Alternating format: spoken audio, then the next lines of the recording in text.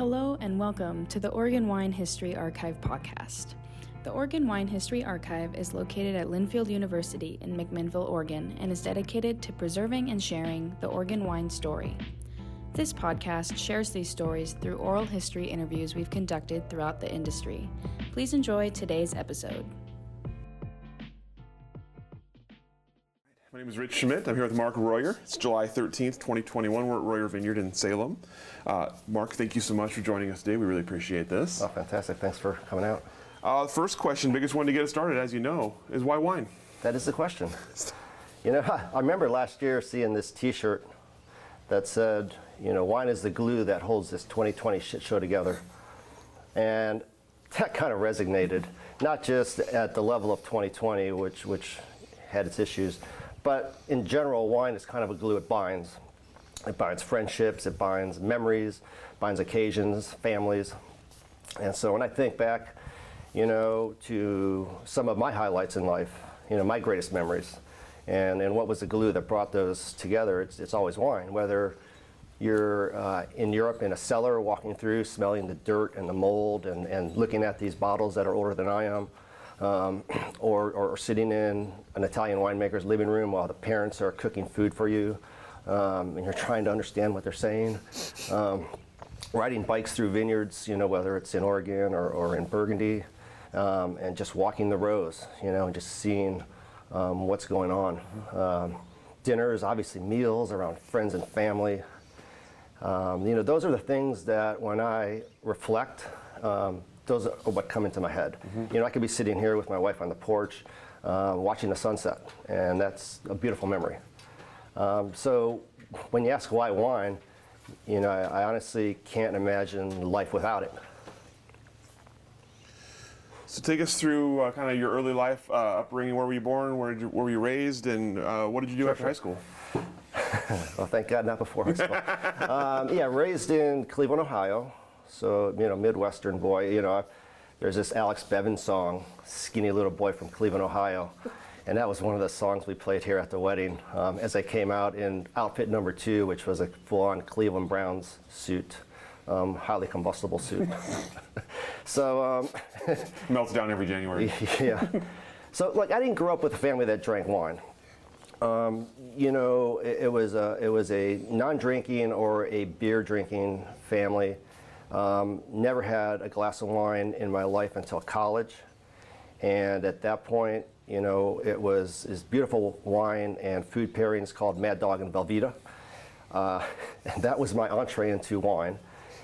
It did not get much better for the next couple years.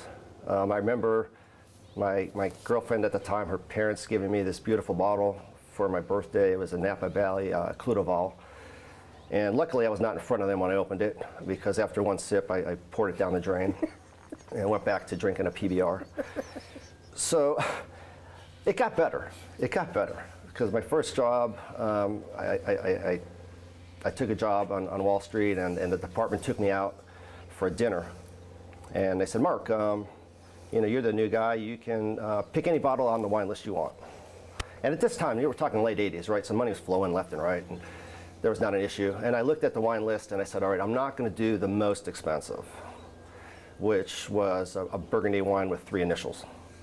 Although in retrospect, I should have. It might have taken me on a different course. So I picked the second most expensive wine, which is a 1970 Chateau Palmer. And that was probably my aha bottle. It's like, wow, I do like wine, and this is quite amazing. So it was that week that I went out to the bookstore in the World Trade Center, and I bought Kevin Zraly's book, you know, Windows of the World. And I took that book to my local wine shop with $20. And I met the owner, and I said, listen, here's what we're going to do. Every week we're going to do a chapter. I'm going to give you $20 or $30. You're going to bring wines that fit the chapter. I'm going to drink them during that week. I'm going to come back and we're going to talk about it. And we're going to do a new chapter. And so we progressed through that book.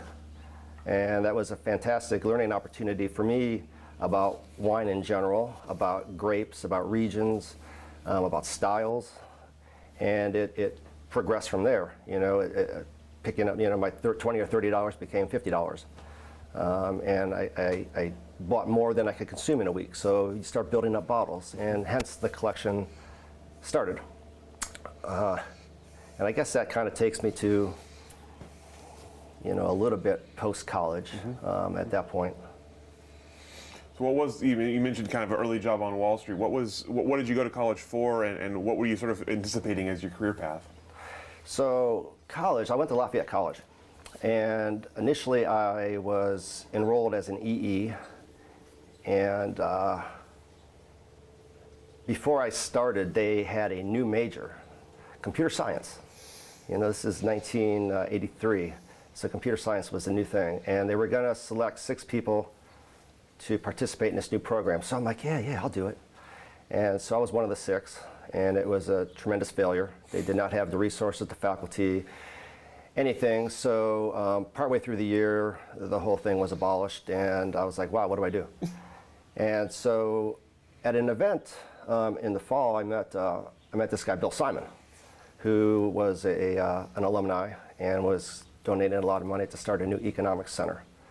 And so he's like, Mark, what do you think about economics? I said, well, gosh, I don't know. And by the end of that evening, and a few classes of imbibement, he convinced me to become an economics major, which is what I did. And economics and finance became, what I was into. And I went on to doing an MBA down in Richmond, Virginia. And then on to jobs, Wall Street and investment banking, and then ultimately, that was both New York and then to Virginia, and then out to Sand Hill Road in California to do the venture capital gig for a while, at which point I had enough finance. I'm curious about that. What was after the initial kind of, I'm going to be an econ major, what was the draw for you beyond that into the career, and what did you enjoy about it, and then why did you eventually leave it? The draw in, I think, was friends. A year ahead of me, graduated college, they had gone onto Wall Street, and I saw their path, I saw their life. It was something that I wanted as well, and so following kind of in their footsteps was what brought me to Wall Street. And leaving Wall Street was a decision of lifestyle. The idea of, back then this was, getting married to my first wife. New York just wasn't a place we wanted to raise a family. And so we thought about where we would go. Where's another financial hub, but allows you to kind of live in the country a little bit. And Richmond, Virginia was where she got a job. And so perhaps that was the driver to take us down south a little bit. And she being from, down south, it kind of brought her closer to family as well. So that was the move there, and ultimately, the South is the South, and after a decade, it was like, great, that's fantastic, but I was yearning to travel west. And the yearn actually came, if I could backtrack a minute, from another one of those kind of moments in life that move you along the wine course. And as I was learning about wine with this wine shop, I met this gentleman, John, and he, I don't know, kind of took me under his wing a little bit and educated me on finer wines, ones I could not afford. First growth and such. And he's like, Mark, he goes, I'm going to take a few guys to California. We have these great visits. You're going to see what they do out there. And I've never been to California. I've never been to the West Coast. So I was like, sign me up. I'll go. So we had a fantastic 4 or 5 days, ate great food, met, famous winemakers, saw the big Napa wine factories as they seem to be. But for me, it was like walking the vineyards. I was like, wow, this is really special, right? Just endless streams of grapes and leaves and dirt. And so that was kind of a spark for me that really I wanted to pursue that further.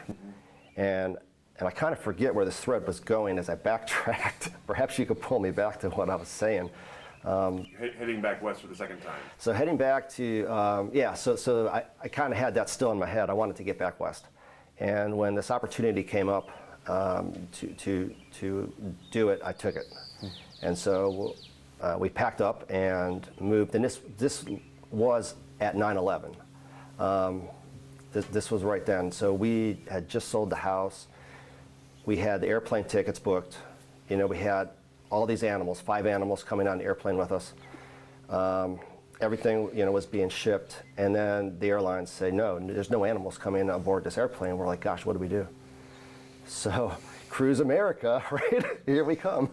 So we packed all the animals and packed food and did a road trip, which was not my favorite road trip, as you can imagine. And we did 16-hour days, and we got here coast to coast in less than 3 days. And voila, right? I mean, welcome to California. And it was within a week, one of the cats just took off. It's just like, I've had enough of this. You know, it's the only male cat, you know, with 4 females, and you would think he was having a good time, but apparently not. Tell me about California then. You'd visited, you kind of had this notion in your head, you'd seen wine, you'd seen vines. Tell me about coming back as a resident, and what were your first impressions when you got back? Sure, yeah. Living, you know, down in the Bay Area, you're close to vines, but they're not in your backyard. So it does take some effort to make a road trip out of it. But the effort's worth it. And quite often we would make those road trips. Initially, join wine clubs. You know, at one point I was in 20-something wine clubs, right? And you can't go to every party. So like wine clubs become less important because you can buy the wine at your local wine shop for the same price, give or take. So going through iterations of meeting winemakers and asking questions and participating. That's the thing, you got to participate. And if you don't, you won't learn. So we participated and participated for years, and the collection grew. We built a wine cellar in the house, and the collection grew. But it was kind of, that's where it was, right? There was no desire to be in wine. There was a desire to make wine a part of life. But, you know, your vocation and your avocation are two different things. Then it was, you know, I had done the VC thing for a while, and it was with dinner one night. A good friend of mine and his wife came over. And he brought these beautiful wines. I remember 89 and 90 Margaux and La Missy Aubryon, plus some beautiful Yquem. And he told me about his day. And he said, I did this thing called the French Wine Society. I did this Masters of Burgundy course, and I just graduated today. And of course, we're drinking Bordeaux. So I think he had enough Burgundy at that point. So I was fascinated by getting educated all of a sudden. And so the next day, I signed up with French Wine Society and went through the Master of Burgundy, you know, the next time they had that course, and learned a lot about Burgundy and became fascinated with it, because at that point I had not really, and this probably goes back, I don't know, 10 years ago, I had not really had a lot of Burgundy. You know, a lot of California Pinot and Chardonnay, a lot of Cabernet, Bordeaux. So now learning about Burgundy was fun and different and cool. And then it was like, all right, what do I do next? Like this monster came alive, and it's like, I need more. So it was like, a friend of mine was doing the Somme series, and that sounded, you know, fun, but I really didn't want to learn everything that they were teaching. I don't want to carry a plate of wine glasses and serve wine. I want to learn business of wine. And so I was turned on to something called the WSETs. And that had a similar bent, but it was more business. And it's like, fantastic, I'm going to do this. And so I embarked upon that and went through the levels, including diploma. And it was, as I was graduating through diploma, I had the spark to bring the avocation and the vocation together. And like, you know, I know finance, I now sort of know parts of wine through books. You know, can I pull these two together somehow? And at the time I was banking with one of the banks down in the Bay Area that does a lot of wine banking, and had a talk with them. And although I didn't ultimately go to work for them, I went to work with another bank that was starting up kind of a similar thing in Sonoma. And so, although they were established in Napa already, they didn't really have a Sonoma component. And so we worked out a job. And I was going to be a wine banker. And it's like, great, I'm bringing together all the things that I want to do in a job. And that was fantastic for a couple years. And ultimately I decided, you know, it's still banking. And it's not enough wine. And I need to get rid of this banking part. So it was about that time again that I was approached by a friend who had gone through the WSETs as well. And he's like, Mark, what do you think about starting a wine merchant business? And we talked about it and went over what that would mean and how it would look, and spent months doing this. And that was the kind of genesis of Courtier Wines, which is a company I still am a part owner in, and it's located in the Bay Area, and we import French and Italian wines, mostly Burgundy, Champagne, Barolo, etc. And that was, all right, then I'm full-time wine now. All right, this is it. This is a real McCoy. And we're, 3 guys plus a couple employees, making no money because we have to pay investors back, but can we make this thing work? And that was 2015. And it's still going, 6 years, later. Yeah, we're still not getting paid much. And so that's what took me to full-time wine. And then this vineyard is a whole separate animal. And this was kind of thought of retirement project, if you will, which it has not become. It's become get back to work project. But that's, we could save that for another question. Sure. Well, before we get to that, then let's back up for a second. You mentioned the WSET. Tell me about the biggest takeaways for you from that, and as you were learning wine, all the different ways you were learning wine, you were educating your palate, then you were sort of taking the formal education. What were the things about wine education that appealed to you? What did you enjoy learning the most when it came to wine? Sure. I've always loved education. I've been kind of that geek, if you will. And especially when it comes to numbers. That's, in addition to having an economics major, I had a physics minor, and it's all about numbers. Everything's about numbers for me, and which is, has its pros and its cons, obviously. But to get more into wine education, it's just like I needed to learn more, right? I was hanging around people that knew more, and you can drink all day long and build your kind of muscle memory on the palate. But I still needed to know, why things were, why, how, what makes it tick. Like a clock builder, right? Like get into the gears. And so education was the only way I was going to make that happen. And it was quite easy to get educated. You do it in your spare time. You could do it from home, or back then, you go out to the local hotel, the Marriott or whatever, with a group of people, and you taste the wine that the teacher presents, and you form a palate. You understand things. Like, I had a hard time initially telling the difference between a raspberry and a strawberry, even though I eat them every day. When I drink a glass of wine, I can't tell you, is that raspberry, strawberry? I don't know. It's a red berry. Do I care? Not really. And still to this day, I kind of don't care that much.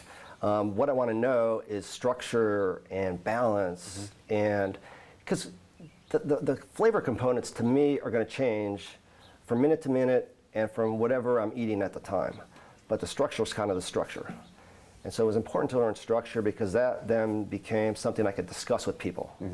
You can discuss flavor characteristics and as it were, but when you really got into acid and tannin and body, viscosity, things like that, that's when the conversation for me got interesting, because then that relayed back to terroir and the land and what's creating the structure. And so the take back then went from just having these conversations at events and dinners to wanting to learn about land.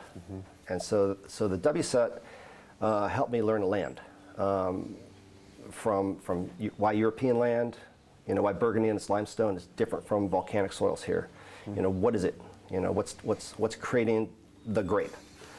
So education had to happen at that level, and it did. And that's kind of what took me through the WSETs. And I had thought about pursuing further education, the Master of Wine.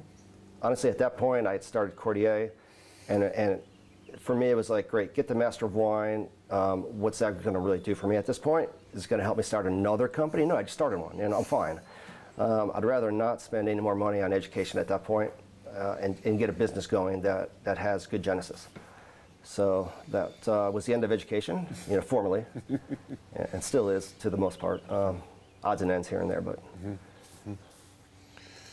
So when it came to wines themselves and what you found yourself drawn to drinking and drawn to coming back to, describe for me the wines that appealed to you. What did you find that was sort of the kind of the through line for wines that you Sure. wanted to drink, and was there something about the way they were grown that you found that was something that was similar? You know, going back, I was drawn to California. That's where I was. That's where I lived. You know, I recall a trip to Paso Robles, and you know, they have these big Zinfandel events where there's dozens and dozens of winemakers and hundreds of bottles of 16% Zinfandel flying around in a hot summer day, and you know, by noon you don't even know where you are. And I left that weekend with the SUV filled to the brim with cases of wine and one really big outdoor chair, which I still don't know why I bought that thing. I still have it, by the way. You know, it's one of those things that you don't know why you bought it, but it's fantastic, and you keep it the rest of your life, which is what's happened. And, you know, since then I was like, wow, I really bought a lot of interesting wine that I'm not going to drink that much. So ultimately, that wine sat around for a long time and ended up in various venues that didn't matter so much. But I think I started off big and bold, and in red, not white, still not sparkling. And then it through the process, I think, of education and meeting people that drank other wines, that's how the palate changed.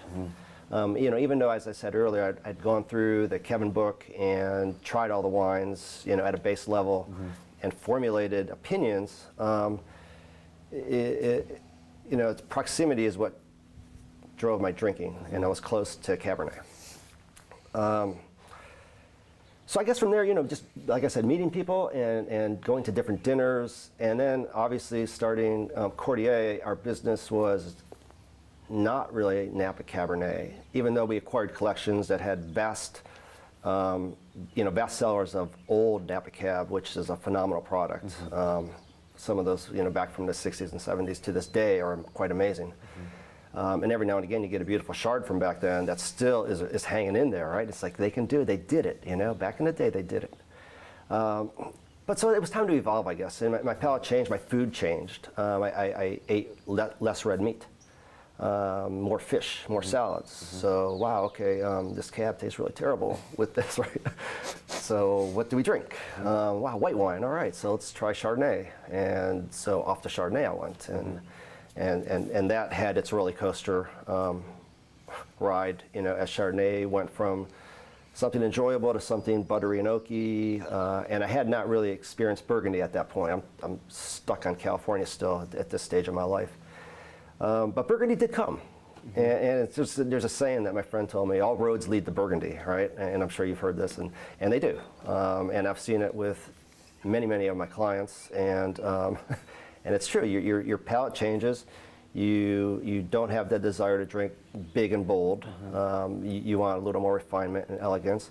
And you really need to branch out. Like at this point, I drink much more white wine than red wine. In the winter, maybe some red, but in the summer, it's pretty much exclusively white and champagne, you know, bubbles. And that's fantastic, you know, to diverge a little bit here, that Oregon is getting big into bubbles.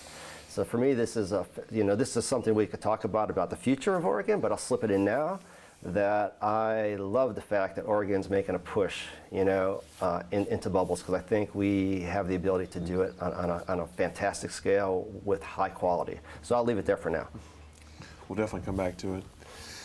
So now you're in California. You're full-time wine. You're out of banking. You've got your company. So how do we get from there to sitting here in West Salem, Oregon? So as I said, it was kind of a retirement idea. I mean, initially we had looked for land in Italy, and some friends of ours in California had this. He's an architect, a pretty famous architect in San Francisco, and she's a restaurant owner from Lucca. They had a property in Umbria, you know, with the old buildings kind of there. And being an architect, he was able to design into a modern, but keeping the old bricks and stones and things. And the idea was, you know, you're going to create these two buildings. It's got vineyards, it's olive trees, vegetable gardens. You're in Umbria, beautifully. We could do farm to table. We can bring bicycling companies through here. On and on the story goes. So it was like, yes, I'm all in. So, you know, we flew over. They had been there 6 months prior, and they had caretakers and this and that. So I'm expecting something phenomenal, right? And I'm all ready to either buy or partner or something like that. So we get there, and the building, so he had built, the guest house was built already. It was completely overgrown with the Italian equivalent of kudzu. And this is in 6 months. And the vineyard's gone. Cinghiali have ravished it. The olive trees are not looking good. And I look over and I was like, I don't think this is going to work. Because at this point, I'm not going to enjoy Italy anymore. It's going to become a never-ending project. And I really want to enjoy Italy. So the next day, we took off to Lucca and enjoyed the rest of our trip. And that was the end of my foray into wanting to buy something abroad. So I came back and I was like, all right, where do I want a piece of land? California was out of the question. I couldn't afford it. And then it was kind of an inspiration from friends in California who moved up here a year or two prior, bought a piece of land, you know, started to develop a vineyard, refurbished the old house on it, and made it work. They did it, right? They made the move, and they have, and it's in Oregon. It's like, wow, that's pretty close. And it's Pinot and Chardonnay, you know, at that point, two of my favorite grapes. So, you know, a little due diligence and one vacation, you know, brought me here to look at various vineyard pieces, really. And this was one of them. I had all intent to spend a year, because I'm a bit analytical. I wanted to understand AVAs up here. I did not know them. I wanted to understand soils. I wanted to understand the people, the players, you know. And so it's like, all right, this is going to take a year. But I do like this piece of property. It's pretty nice. And at the time, it was like a forest, and pigs were living here, and there was this single wide that the neighbors had many interesting nicknames for. And so it was, you know, an interesting piece of land, right? But I expressed an interest to the realtor. And the property had been on and off the market for 4 years, no bites at all. So lo and behold, a week later, the realtor calls me and says, Mark, there's somebody interested in a property, so if you want it, you might want to put an offer in. And I'd played in real estate here and there, you know, for a number of years, and it's like, okay, yeah, I'm sure there's another buyer. So I said, you know what? I said, but in case there is, I don't want to lose this property, and so what is the price I would offer today that I would have zero regret if they took it? Like, you know, I could still spend another year analyzing and sell this if it's not the one. And so I came up with that number, and I gave it to the realtor. I said, here's my number. And lo and behold, they took it. I was like, where's your other buyer? So this is how I ended up with this piece, right? And, you know, I have no regrets. It's the perfect piece of land. You know, we brought you know, Andy Gallagher up here from Red Hills and did the soil pits and the whole report, and it was exactly, you know, what I wanted. And I think during this process too, I learned that, you know, if your focus is Chardonnay, which from the get-go mine was going to be Chardonnay, this Eolamity is where you want to be. But I did not know that at the time. So it all worked out. You know, so you know, everyone says luck. It's, you know, preparation and timing. I think for me it was just timing. There wasn't a lot of preparation. Kind of post-preparation. Yeah, post-preparation, exactly. yeah.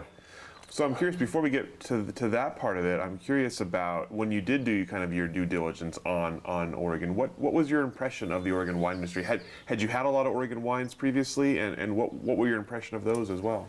The answer is no. I've not had a lot of Oregon wines.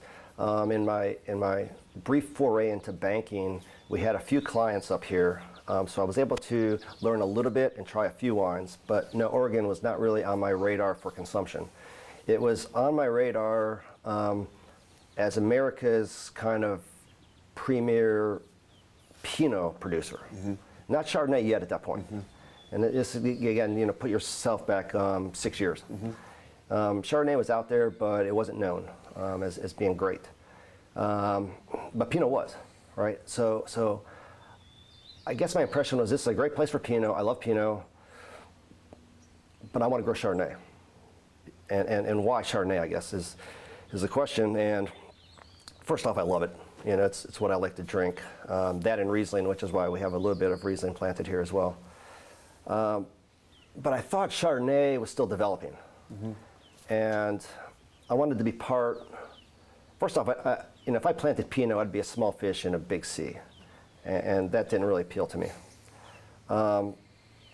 But to be part of something that, in my opinion, was getting underway and had a lot of development potential was what excited me.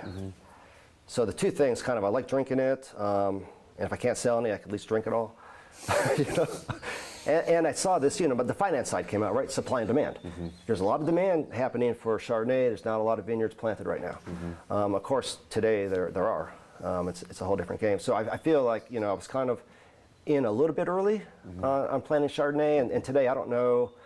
I think there might be one other vineyard around that's 100% Chardonnay, or like no Pinot, but certainly not too many. So I kind of put all my eggs in one basket, rolled the dice, yo 11. But I'm happy. I'm happy it worked out. I feel it's worked out, so far. And I got, again, no regrets, right? It's the pieces all fell into place. But I think it's a matter of sometimes you shoot first and aim second, and it's not always the best approach. But as long as after you shoot and you look back at your aim and you learn from that aim, did I have the right instinct? You can carry that forward, which is kind of how this has gone.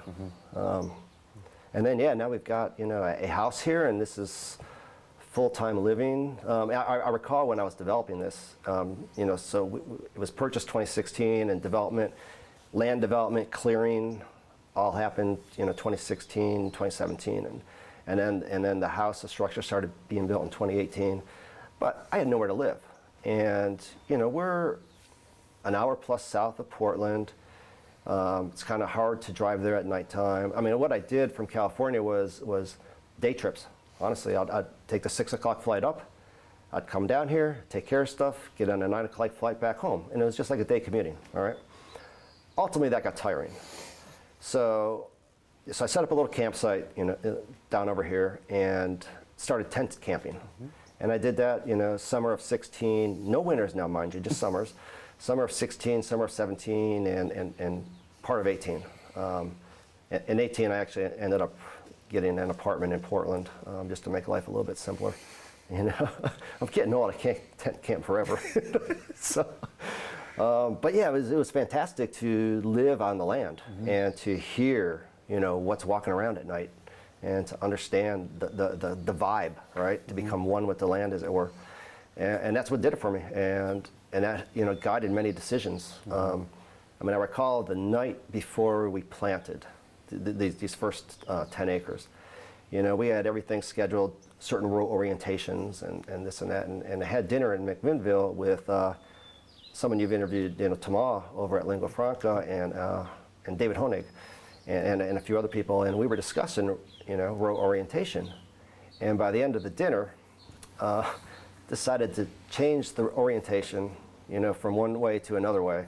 And of course, meeting the vineyard manager the next morning, he's ready with his crew with the pencil rods. No, pull out the blueprint. And so on the hood of the car, we redid the whole thing, while all the workers are waiting, somewhat patiently or impatiently, to get working. But again, it's one of those things. We sort of shot first, as it were. But that decision and that slight delay of a half a day, again, no regrets. It was the right decision, because now my orientation is exactly the way I would want it. So you described a little bit what the land looked like when you purchased it. Tell me about what you learned from it before you planted. What do you have? What did you have here? What were the sort of the raw components you had here, and how did that sort of guide what you wanted to do and where you wanted to do it? Sure. Yeah. So this is a volcanic site, first off, and it's typically shallow soils with sort of one pocket exception of Jory, but mostly it's Rittner, some Nakaya, a lot of Witzel. So very shallow, low water holding capacity. And we're at between 600 and 700 feet. So that was one thing I guess I was looking for in a vineyard, is I wanted elevation. You know, I think one thing we're facing is climate change. It's very apparent out here. It's very apparent as you grow crops, right? You see the impact immediately. So elevation was important to me. You know, I'd looked at a site or two that was 1,000. 6 years ago, 1,000 didn't make sense. Today, it's perfect sense. You know, and it was also like I knew I was going to live on the vineyard, so it has to have some sort of potential for aesthetic beauty, right? Something I'm going to look at every day. And you know, the east side, I guess, is traditional in grape growing because the sun comes up, it warms the dew off the grapes, they dry, it inhibits, you know, mildews and stuff like that.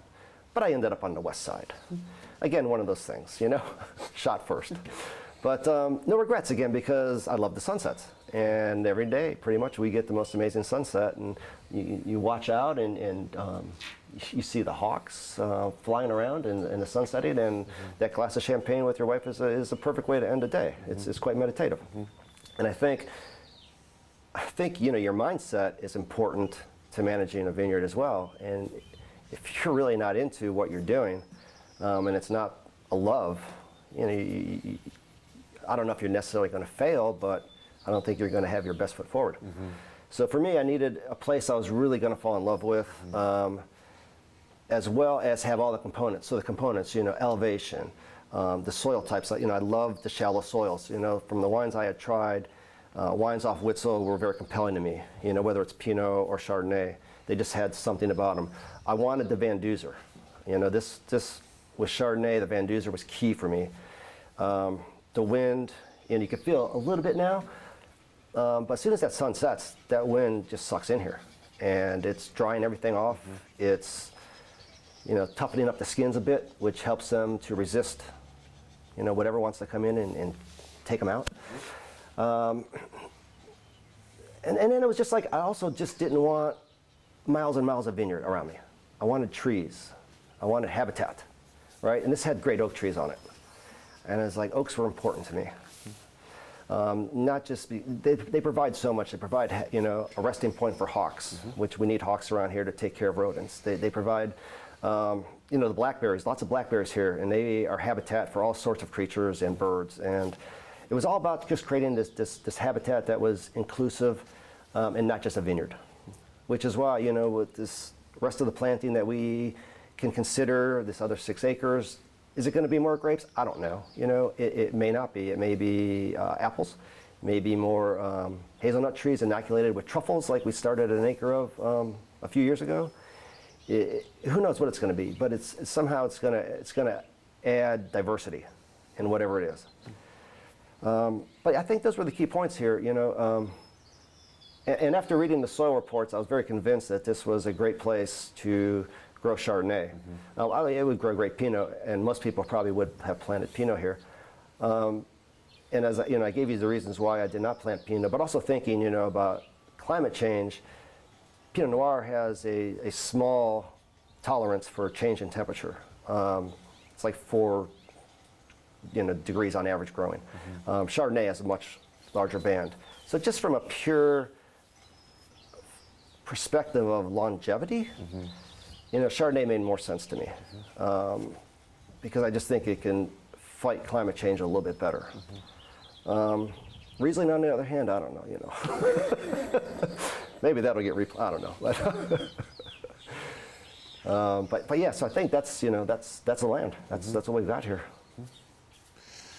So you came into this without really any farming background, and obviously you've hired good people to help with the project. But tell me what you had to learn about farming and what you have learned since the grapes have gone in. Sure, everything, absolutely everything. You know, I knew a few things from books, and I knew a few things from my childhood. You know, in Ohio, you know, on various farms, but in reality, I knew nothing. Luckily, the Oregon Wine Symposium was right after I closed on this property. So that was my opportunity to go to every seminar, talk to every person, talk to all the vendors, see who I needed down here, and that's what happened. You know, as soon as that symposium was over, I had contractors down here, I had vineyard development people down here, I had Department of Forestry down here, they were all over here, and talk, and take a lot of notes. You know, it's like I remember when I bought my first house. This was back in Virginia, and I knew zero about houses. I mean, I could change a light bulb. That's about it. But I had to remodel this whole house, and I did not have the money to hire a person. So I was like, great, I'm going to remodel this house. I'm going to take down walls. I'm going to redo electric. I'm going to redo plumbing. So I went out and I bought a Time Life book. And I opened page 1, and I said, and I went through that book, you know, piece by piece, and learned, you know, quite a few times. I did not do the electric quite right and ended up on my back 10 feet away, which may explain a lot. But nonetheless, you know, it was just going through a book and then doing it and making mistakes, but learning from the mistakes, and off you go. So the same thing was true here. It was like, talk to a lot of people, learn from them, get them out here, learn who to hire, because obviously this is more than a house. I cannot do all this on my own. And so through a process of referrals and direct communication, you develop a team, which is what I did. I developed a team of people that I could rely on, you know, both for conversation, but also for getting it done. And it was a short time thereafter that we started logging and farming the land. And by the end of that year, the part that was non-treed, the pasture part, was being planted. So it came together, I think, kind of quickly.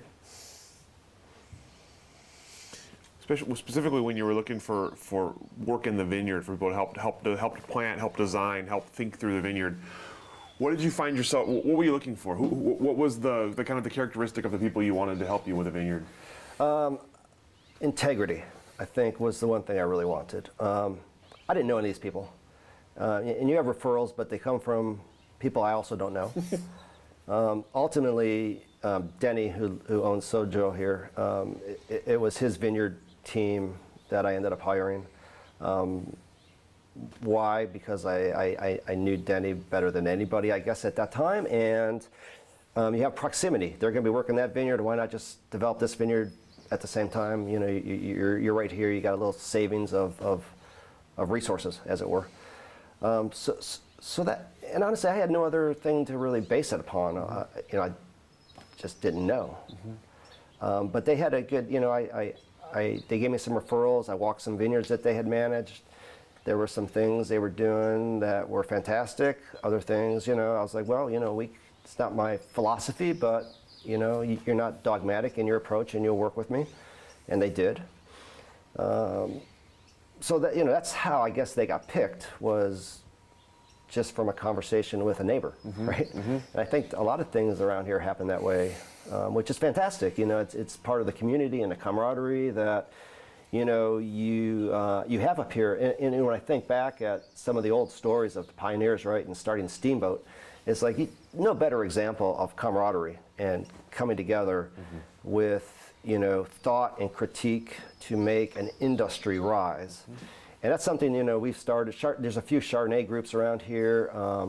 Obviously, the symposium, the Chardonnay celebration is the largest, but there are many smaller technical ones that are fantastic to be a part of, and it's really fun to get into why what's in your glass is in your glass, right? What brings it to here? And we just did one with all the winemakers from the 2019 vintage of this vineyard. And they're all different expressions, right? But they were, you know, some were harvested on the same day, they come out different. Some were harvested a week apart, and you could notice the slight difference in ripeness or phenolics, right? And it's like, all right, let's dig into when we harvested, you know, what the numbers were, you know, acid bricks, et cetera. And, you know, and then what did you do? How did you bring it from a grape to what's in the bottle?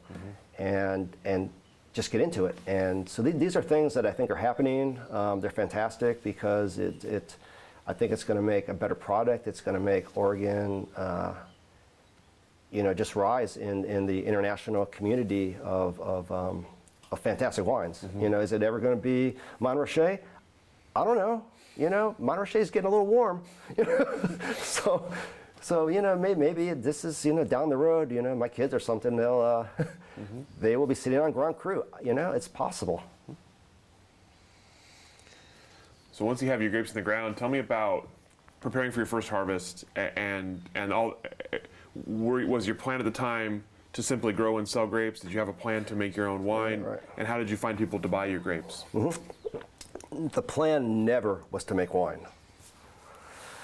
So we'll get back to that. It was merely to be a farmer, sell the grapes, and that was it. So, you know, as first harvest came, my first buyer was Tom and Kate at the Vision, and I had met Kate at Jardiniere in San Francisco.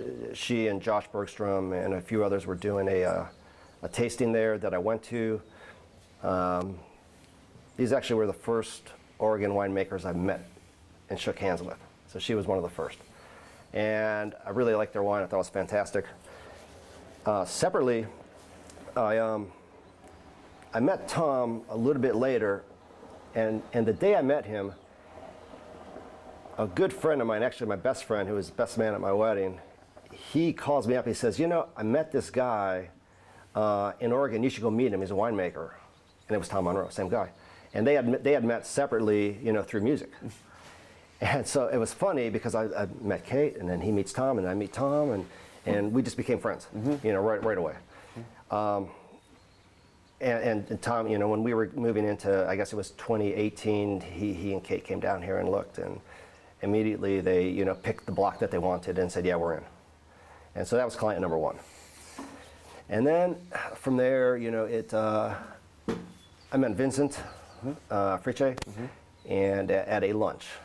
You know, it's one of these good old boys, and you know, Dickie Rassin and Myron, and it's just fun lunches. And I met Vincent, and many months later, I met him at a tasting, and you know, said, you remember sitting next to each other, and da-da. He's like, oh yeah. And I was like, well, you know, I'm getting ready to do my first harvest. I don't know if you're looking. And it seems, you know, he came down and looked. He says, yeah, okay, I'm in. And then the third one, there was only 3 that year. The third one was Luke and Meredith at Statera. And I'd met Luke through Tom, and it was at a tasting that I had his Johann Chardonnay. Actually, all 3 of his single vineyard Chardonnays, but the Johann, being fairly close to here, was the most comparable, and I loved it. And I was like, I don't know if you want a new source, but I love what you're doing. It was the same with all. I mean, I loved with Tom, with Vincent. I loved what they were all doing, and I think that's kind of, you know, critical to who I work with. If I don't like your wine, it probably doesn't make sense for us to work together.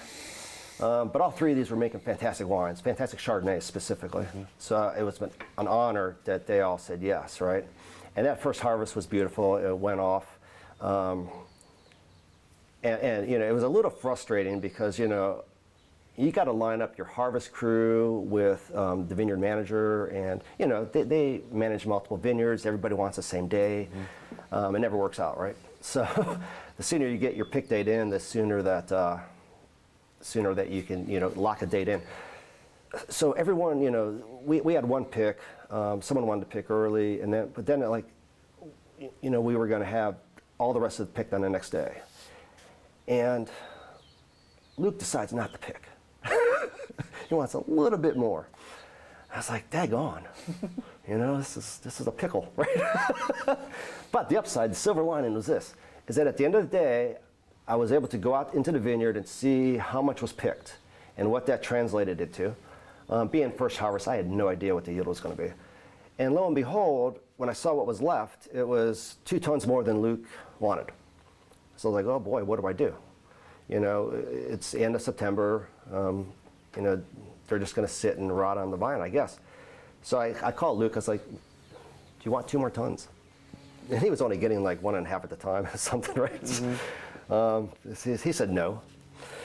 I was like, well, all right. And so I quickly got on the phone, called, I don't know, a dozen people. Do you want new fruit in 2 days? Of course, no. So Luke, what do you think about making some wine for me?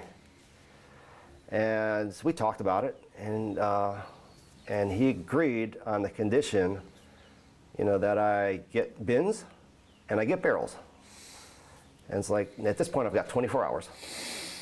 So luckily, the neighbor had bins they were not going to use the next day.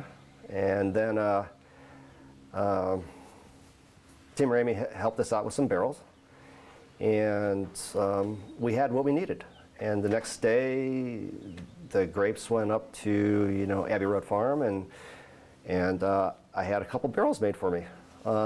It was interesting because partway through the fermentation process, you know, Luke calls me up. He's, "What do you think? We just, you know, we'll just take the fruit." I was like, "It's that good, huh?"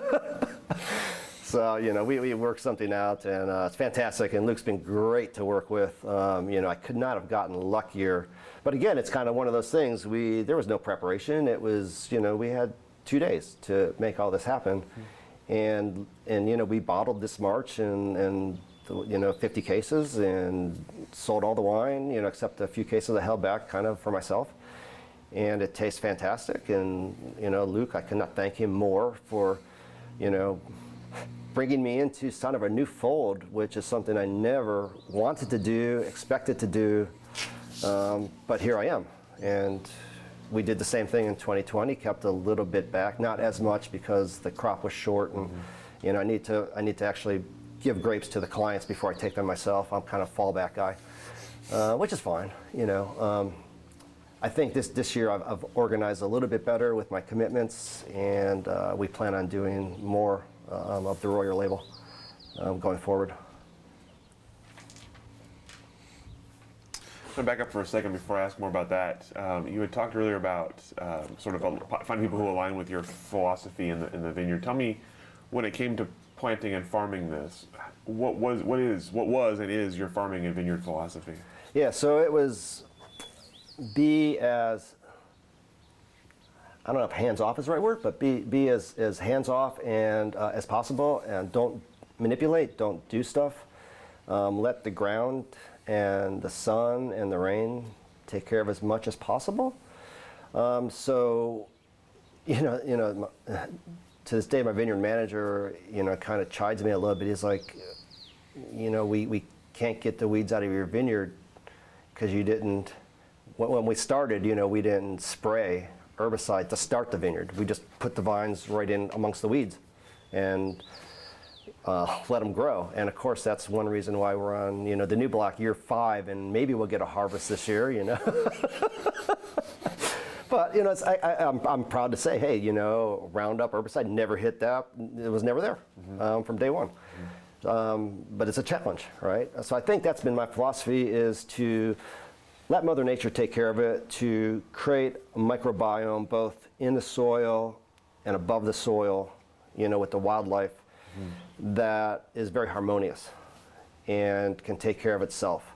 You know, I think that's more and more critical as we experience dryness. This is very dry. You know, this vineyard still is not what I would call established. So, you know, I'm out there. You might have seen the 1-gallon water jugs when you came. I'm watering, you know. I spent 8 hours yesterday watering one by one the vines that need watering, you know, because I'm not going to water 49 vines that don't need watering for one that does. But it's time consuming, but it's, you know, it's what I believe is important. It's funny because, you know, I think Oregon, you know, I don't know, we're 50, 60 years in trying things. You know, we don't have the benefit of the monks and thousands of years mapping everything. But water is one of these key topics, right? And it's going to become increasingly more so. So, you know, we have these discussions all the time, you know, cultivation, no-till, irrigate, don't irrigate. You know, you hear people say, well, you know, if you cultivate, it allows water penetration better. Maybe, yeah. You know, I've heard the opposite approach, that the roots of cover crop create channels for water to go deeper. Everyone's got a story. And, you know, if you cultivate, perhaps you can dry farm better, but you kill your microbiome.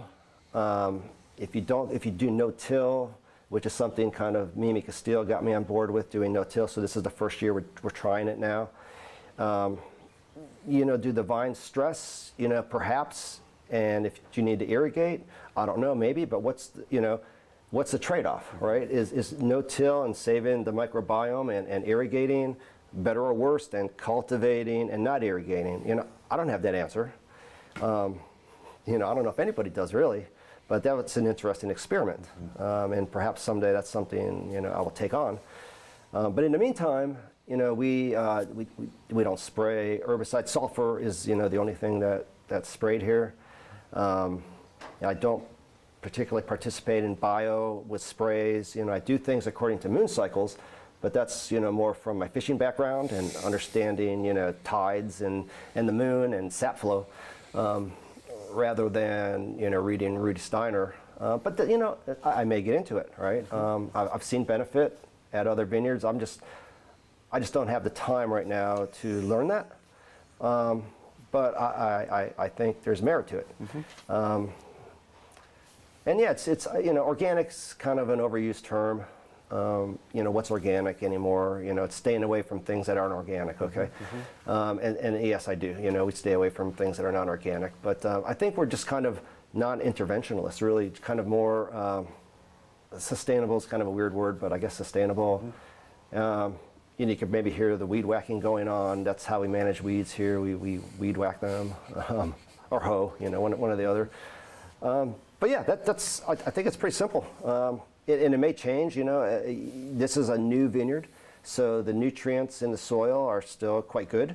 It's possible that we experience nitrogen depletion, in 5 years. And then what do? How do we fix nitrogen? Well, cover crop is kind of addressing that right now, and it's something, I'm thinking forward to, how do we utilize cover crop to manage the composition of the topsoil, the nutrients that the vines are accessing. So it's an experiment. Like, for instance, playing with rootstocks. In this new block we have 7 different clones, mixed on 7 different types of rootstocks. So some clones have 2 or 3 different rootstocks associated with them. None have all 7, but so it's all shallow Witsley soils. And I'm just going to see how these rootstocks do, and kind of on the clones. This grand Excel spreadsheet that tells me every vine, but outside of that, I'd be lost looking at what's what. But for me, this is kind of experiment number 1. Well, actually number 2. I've got another experiment down here, which is different rootstocks, but more row by row. And we'll see how RG does relative to 101 to 3309 to Schwartzman, and on a same clone, same soil profile, and that would give me some data. Probably could be this year, could be next year, but we're about to the point where the vines are established and the rootstock will start giving us information. But certainly the new block's going to be fun, grand experiment as it were. And I hope it pays off. It'll never pay off. It's forbiddingly expensive to develop Witzel soil. Pays off in flavor, if nothing else. If nothing else. Thank you. Well, let's talk a bit about Chardonnay. Obviously, you mentioned Chardonnay as the kind of the driving force here, and the decision to go with Chardonnay.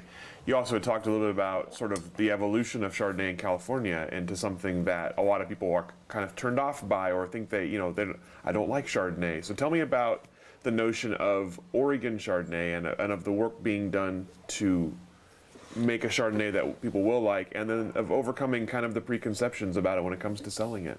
Yeah. Early on, I've not had too many examples of old Oregon Chardonnay, but the ones I've had, and in talking to people that had, 10-year-old when it was current and fresh, the stories that you hear tend to revolve around a wine that was not nuanced, watery, bland, lacking, too acidic, things like that. And it's like, okay, why? Why is it like that? What made it? And it's like, all right, people talk about clones, like maybe it was the 108 clone, it just didn't ripen. Maybe it was planted on inferior soil. Maybe it was just not farmed right because people didn't care, right? They're too busy worried about the Pinot. And all those things are true. It's not one, it's all. And so when looking at it, what I did here is like, this is, a nice prime site that would happily take Pinot Noir, but it all took Chardonnay. So this is, I think, one step in Oregon's evolution to make a better Chardonnay. You got to start with good land. And then you have to pay attention to the land, right? And it's like, I walk these rows every day. and I'm just looking. And, sometimes everything looks great, and I don't do a single thing. Other times, it looks like maybe some leaves need to get pulled, or there's, something, right? Or there's a sucker, just small things. And it's attention to detail that I think makes a difference, perhaps at the margin. It certainly probably doesn't trump the site, but it makes a difference. And then, clonal material, right? That's changing. You went from heritage clones to, the Dijon clones that came in, and now Dijon's kind of prominent here. That being said, there's now kind of a reversion at the margin again to heritage clones. As this new block I have, it's slightly more inclined to the sun, a little more western, a little more heat. There's a lot of heritage clones in there. We'll see if they ripen, right? But climate change, I think, is, we'll see what it does to the Dijon clones, and is there a tipping point where it becomes too warm for those clones? That's yet to be determined, but I think it makes some sense, again, to diversify, both in your material and in the habitat itself of the land. So at any rate, that's kind of where Chardonnay, I think was, and now you've got, over the past, I don't know, 5-6 years, something like that, a real focus on Chardonnay. I think it started with the celebration, the Chardonnay celebration, and all the people that put that together, as an offshoot of IPNC. Fantastic job, and kudos, and thank you for elevating, all of what we're trying to do with Chardonnay here. And yeah, you're seeing people plant on good sites. You're seeing people farm like it's Pinot Noir. You're seeing care and attentiveness. And then you're seeing, great winemakers, take it on now, and want it to be a star right alongside their Pinot Noir, right? Not the ugly stepchild that's kind of in the back. No. You're right alongside now. You're king and queen, right? And that's what it takes. And that's what it takes. And now, as you drink these wines, they're full of beauty and nuance and elegance, and they're capable of aging. And they're their own thing, right? They're not California. They're not Burgundy. They're Oregon. And it was funny because a good friend of mine makes wine in Santa Cruz, and kind of a new shop there, and does a lot of Chardonnay, high elevation, Santa Cruz Mountains, some beautiful stuff. And he sent me up a bottle. He goes, Mark, you're going to love this. He goes, it's very Oregonian. I was like, well, okay, it's not Burgundian anymore, it's Oregonian. I was like, fantastic, we've arrived. High praise. Yeah, so fantastic. But I think that this is where, Chardonnay's headed. It's headed on center stage. I think sales-wise, it probably doesn't, compare to California yet, but at least in the groups that I drink with, and my clients, Oregon is becoming an easier sell. It's becoming a greater sell than other regions. I know Burgundy's getting expensive, and limited in quantity with kind of the climatic issues they're having there, whether it's heat or hail. Just supply's not that great. So Oregon's in a great position to kind of benefit, and I think the fact that it's being taken very seriously is really going to put us on center stage, if it has not already. I think it has, in many regards. You look at who's coming into Oregon now, like what's the money, right? You always follow the money trail. And the money trail here is French people coming in, right? They see the potential, not just the quality, but the fun factor, I think, the experimentation. It's not restricted in so many ways. But also big California money's coming up here, larger companies, Jackson and such. And just California tech people and whatnot, just a lot of money from there. So it's like, okay, great, a lot of money's coming into Oregon, what's that going to do? And that, I think, is yet to be determined, but hopefully it's all good. But yeah, I think that's where Chardonnay, it's very exciting, and I think we are, we're starting to get to that curve where it's going to be, we're really going to shine. So I'm looking forward to it. With your own brand now to sell, tell me about sort of the market reaction when you're selling Chardonnay. Are people Is it easier than you anticipated? Is it harder? How did you sell your wine? Well, let's, back up a second. I only made 50 cases, right? I mean, I don't know if I'd call that a label. And for the most part, it went to friends and family, and through Courtier, my wine company. So I had existing clients and selling, I guess I probably sold 45 cases.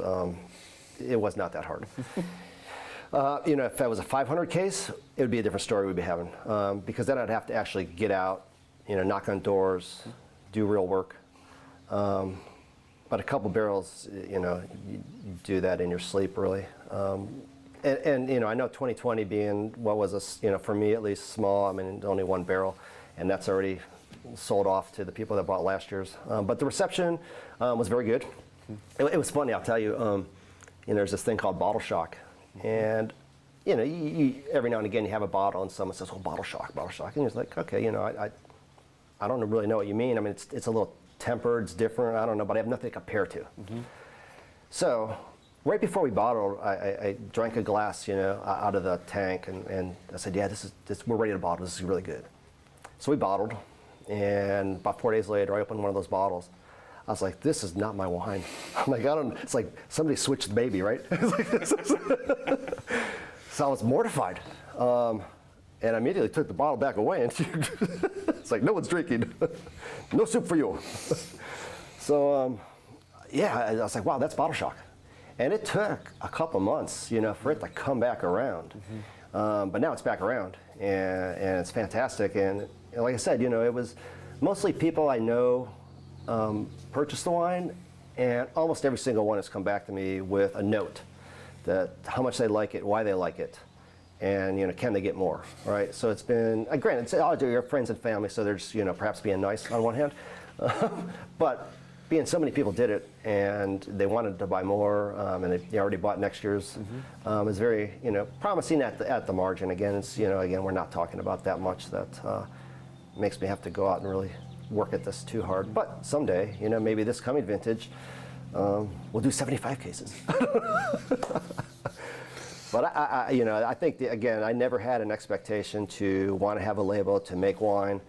I thank Luke every day for taking on that responsibility. But who says I never wanted a label, yet I have one. I don't want to go over 50 cases. I probably will. Things happen, right? Well, we've talked a little bit about 2020 already, so I'm curious. I'm gonna have a couple questions about last year for you. Let's start with the pandemic part of things, and going back to last spring. Tell me about sort of COVID coming, personal and professional reactions at the time. What did you have to do to change, and sort of how did you react and get through last year? Yeah, so it was, like I said, I was living part-time in a rental in Northwest Portland and part-time down here. Now, unbeknownst, to COVID, I'd made the decision to, at the end of March, to move down here full-time. And that was right around the time COVID became a thing. And it was right around the time Portland shut down, became a ghost town. So the timing could not have been better to come down here, move down here full-time, and quarantine, which is what I did for the whole year. Stayed down here, I farmed a lot, and didn't see many people, and just kind of hung out with, well, at the time, my fiance and the cats, and it was fantastic. I could not have been in a better spot. I think did it really change the way we did things last year?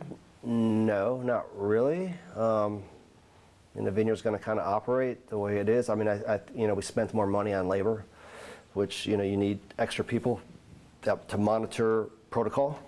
Hey, baby. But for the most part, it kept kept an even keel. I think personally here, obviously on a wider scale, it changed a number of things. But again, that's probably a separate conversation. And and then of course, then the end of the year or the fall hit with the fires, and for the vineyard, that had a bigger impact. It was interesting when you, I mean, luckily, knock on wood, right? The fruit survived, and it was a great harvest. And drinking out of the barrels as recently as last week, the Chardonnay is amazing. So I'm really happy with the 2020 harvest. You know, and again, I'm one of those years I'm glad I didn't have Pinot Noir.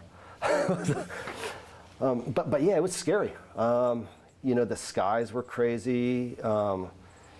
You didn't know when it was going to end. You know, I'm kind of living here full time. I got nowhere to go. I should have took off for the beach or something, but I did not. I wanted to protect. You know, it's like this is my baby, right? I don't want to leave you. And so did not leave and stayed through the whole thing, and wondering if it was going to get better or get worse every single day. And you just never knew. And and you know, we're right in the middle of harvest, and you know, one of the clients harvested right at the beginning of the fire. Just made the decision to get the fruit off, and it was you know, a little bit early, perhaps, but you know, fantastic to get some fruit off on one hand, and it was, the grapes are part of a bigger blend anyway, so it I don't think it had an impact on what they were making. But yeah, then it was like, gosh, you know, this is getting worse and worse, and but it was interesting, you know, the dynamics of the fire.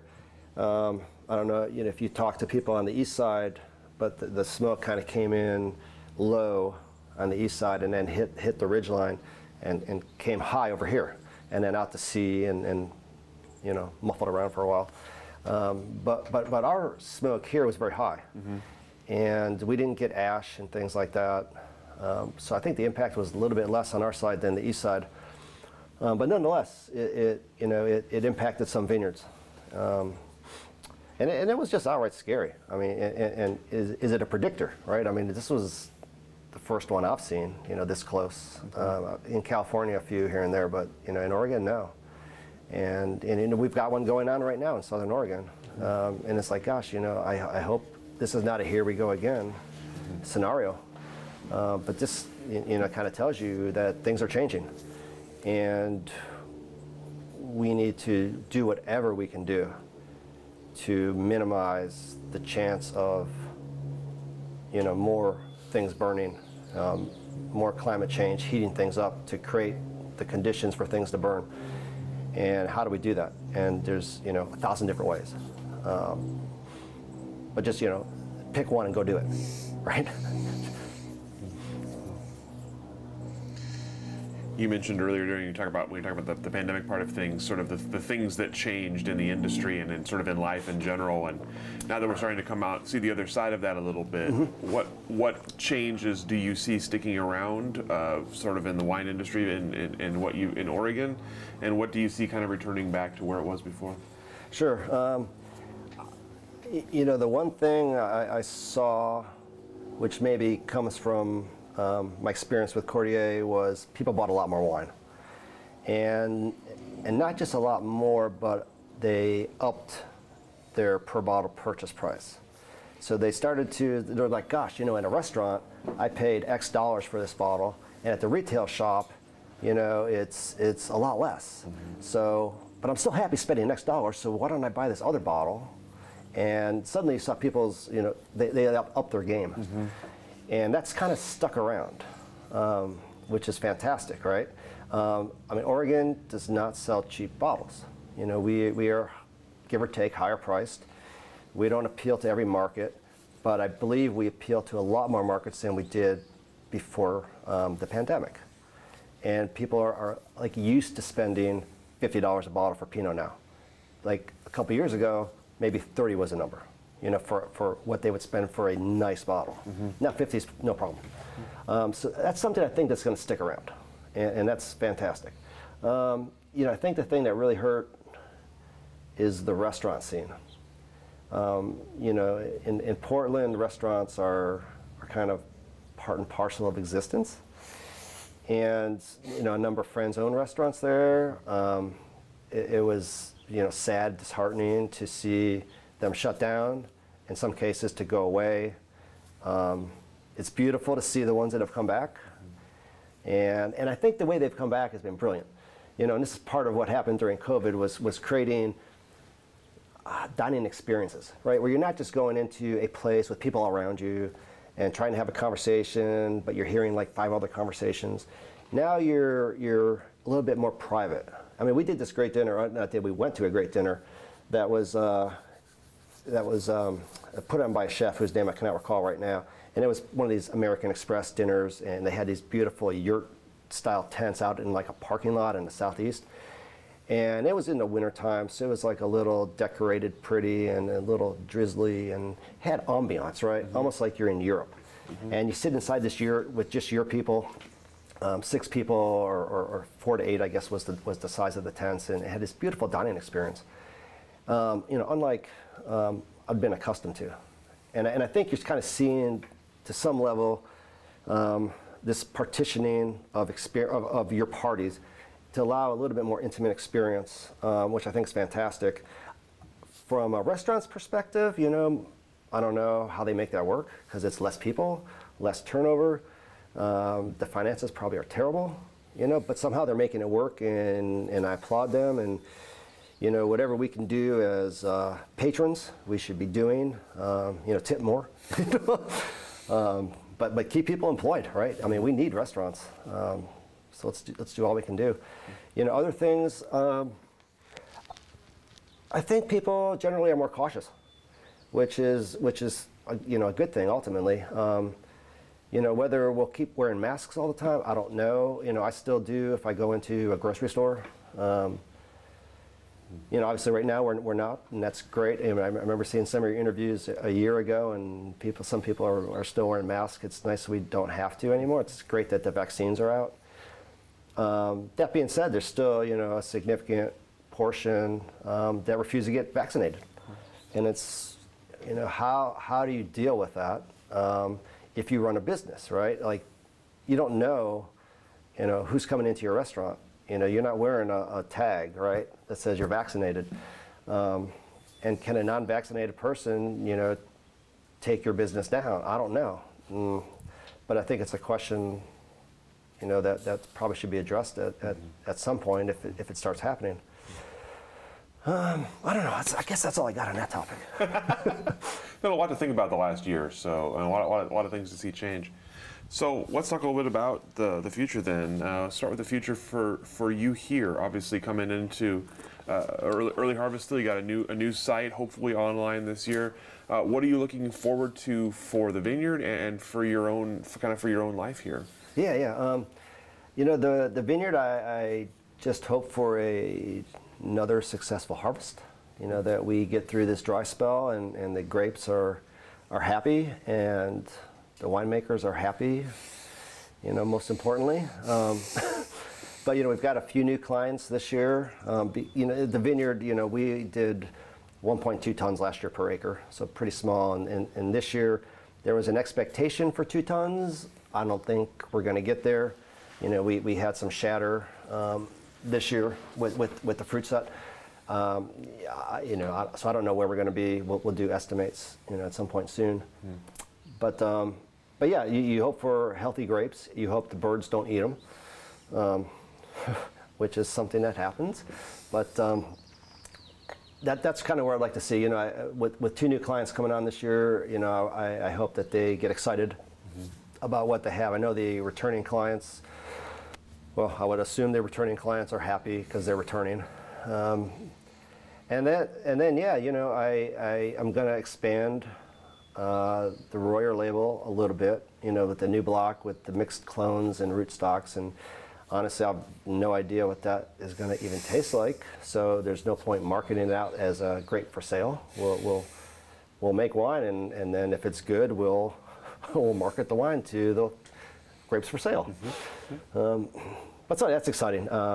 It's always exciting to bring something new on, and this will be something new this year.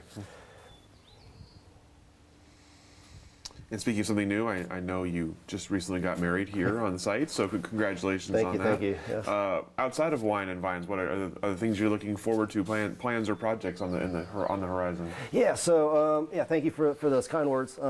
Yeah, we actually had the wedding right here. It was beautiful. Had a nice group of people and enjoyed a lot of good wine and music and dancing. It was great to bring a group of people back and just enjoy being around people in a festive atmosphere. And it went on far longer than I ever anticipated into the wee hours. But bravo, right? So what do I look forward to? I look forward to. There's a couple things. Again, I think thinking about diversity. One thing that that my wife is into is tea, and we actually had a conversation with Larry Stone about this, who actually was the officiant at the wedding, and he knows a bit about tea as well, a bit about everything. So we have planted some tea plants here, and we are going to see how they do, and we're going to see how the leaves come out and can they produce a interesting tea or not. And there's a place in Minto Island right here down in Salem that is a tea producer. One of the few in America. There's not many. The climate perhaps is not exactly right, but we'll see what it can do. I think again it's just part of diversifying and having something that's agricultural but different than a grape. And we'll pick some leaves next fall, next spring, and break them down and roast them and make tea and see where we are. And it's possible that tea becomes a thing out here. It's certainly on the horizon. Other things, it's just really getting, this vineyard established still. There's still a lot of babying and hand-holding with these young vines. And I think this is the last year for that in the main 10 acres, because the vines will be pretty well grown by the end of this year, which will be nice, because then I can focus on the other 6 acres I haven't planted yet, and it's like, what do I do there? I don't know. Is it apples? Is it cherries? Is it more hazelnut trees? Is it grapes? And if so, what type of grapes? The overall LLC is here, Willamette White Wine is what it's called. So it's going to be a white grape. No, but more Chardonnay, maybe. We'll see. I mean, with thoughts toward climate change, what do I want to plant? That's going to be really good in 10 years. And I don't have that answer today, but I think about it every day. And I expect to do something in 2022. So, I still have a few months to noodle on this and come up with an answer. But, I don't know. UTV race park? I don't know. To be continued. To be continued, yeah. Just talking about the future beyond here, curious what you see for the future of the Oregon wine industry. You talked a little bit about climate change, talked a little bit about sparkling. So what do you see coming out of the pandemic for Oregon wine, and what is it going to look like in the future? Yeah, great question. Putting this crazy heat aside, I think the future is very bright for Oregon.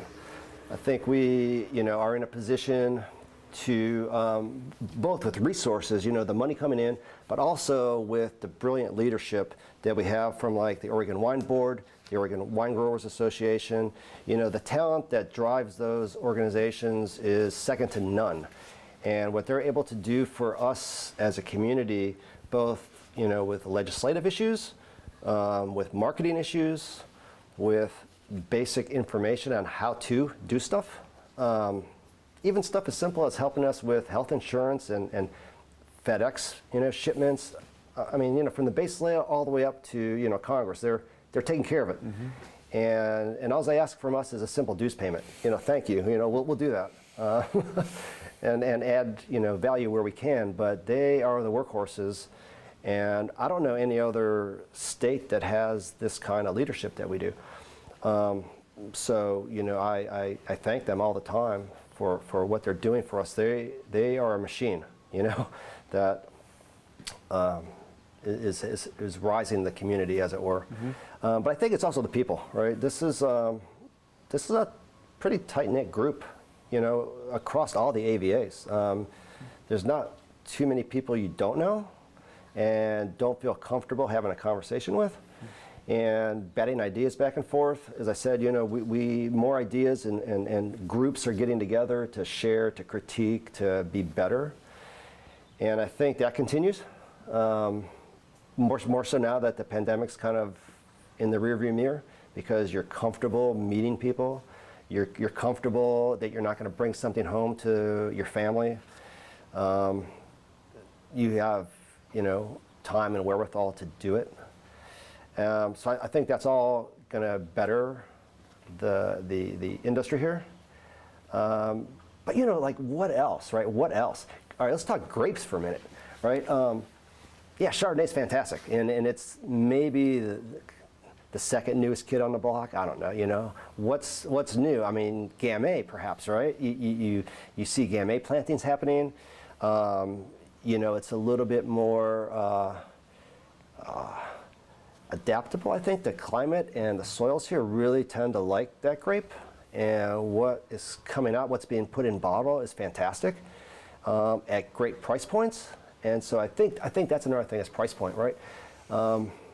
We're still, you know, although people are spending more in Pinot, they not everyone is. And to be able to bring more people to the Oregon market, you probably need a different price point. And I think Gamay's helping with that. And it's kind of like a gateway drug almost to our little part of the world here. But you know, what else is out there after Gamay? I think Gamay's, you know, here. And I think like you know, speaking of Tom and Kate, they've done a great job to promote that grape and to, you know, bring it to the light of the nation, right? But you know, there's other grapes out there, and as it gets warmer and warmer and drier, we will find the next grape. You know, I don't know what it's going to be. You know, maybe it's some Italian white wines. You know, that's probably something I may dabble in. But we'll see. But yeah, it's a fantastic place to be, and you know, barring most days, it's perfect weather. You know, I mean, during the growing season at least. And I really couldn't, you know, ask for anything more out of life. So we had talked a little bit earlier about sort of the future of Oregon wine, and you gave a great answer there. But one thing you were talking about earlier was sparkling. So tell me about sparkling in Oregon, what you've seen so far in it, and what you kind of look as you're looking ahead for sparkling. Sure. So you know, it's my belief that everyone should drink sparkling wine. Period. Every day if possible. And while I would say champagne is the best choice, and I think today probably still is, Oregon is every single bottle I drink better and better and better. And that is exciting, because this is the type of thing that we don't have in mass right now. It's possible. We have the right grapes for it, right? We have Chardonnay, we have Pinot. And you know, with the desire perhaps to pick earlier because of whatever reason, rains or fires or call it what you will, it allows us to do that and to create fantastic sparkling wine. You know, again, it's kind of, there's money going into it, right? And not just, you know, local money building production facilities and such to be able to custom make sparkling, which is a pain to make. Time consuming, expensive. You can't just do it on your own. So to have kind of a custom facility is amazing. But also you look at, like, you know, Bollinger just bought in. So that's kind of a stamp of approval, right, from one of the great champagne houses that, hey, this is a special place in the world, and we believe that sparkling wine can be made there. So I was like, when I heard that news, I was joyed. But I like drinking locally, you know, I really do, and I love sparkling wine. So if I can, you know, personally drink more Oregon, that's what I'm going to do. You know, where else? You know, there's a few places in California that make, you know, some storied places, Schramsborg, et cetera, that have been around since day one, and you know, they make a fantastic wine as well. But to have it made here is fantastic and great. And I think we have the ability, the capability, the raw materials to do it. And so I hope it gets done. Fantastic. Well, that's all the questions that I have for you, Mark. Is there anything I didn't ask that I should have today? Anything we didn't cover that we should have covered? No, I think we got it all. That's Rich, I thank you very much for popping out here. This has been fantastic talk. Thank you for us too, and thank you for the tour and showing off your site. This is it's beautiful to see, and we're excited to see where it goes next. So Great. Thank you for your time, for your stories, and we'll go and let you off the hook. Cheers. Thanks.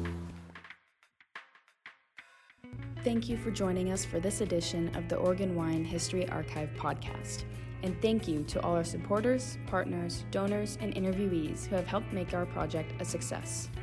Be sure to check out our website at OregonWineHistoryArchive.org for more interviews, photographs, wine labels, and more. And stay tuned for more interviews as we tell the story of Oregon wine. The Oregon Wine History Archive podcast is brought to you from the Oregon Wine History Archive at Linfield University, with a very special thank you to all the Linfield Archive students who have contributed to these oral history interviews over the years.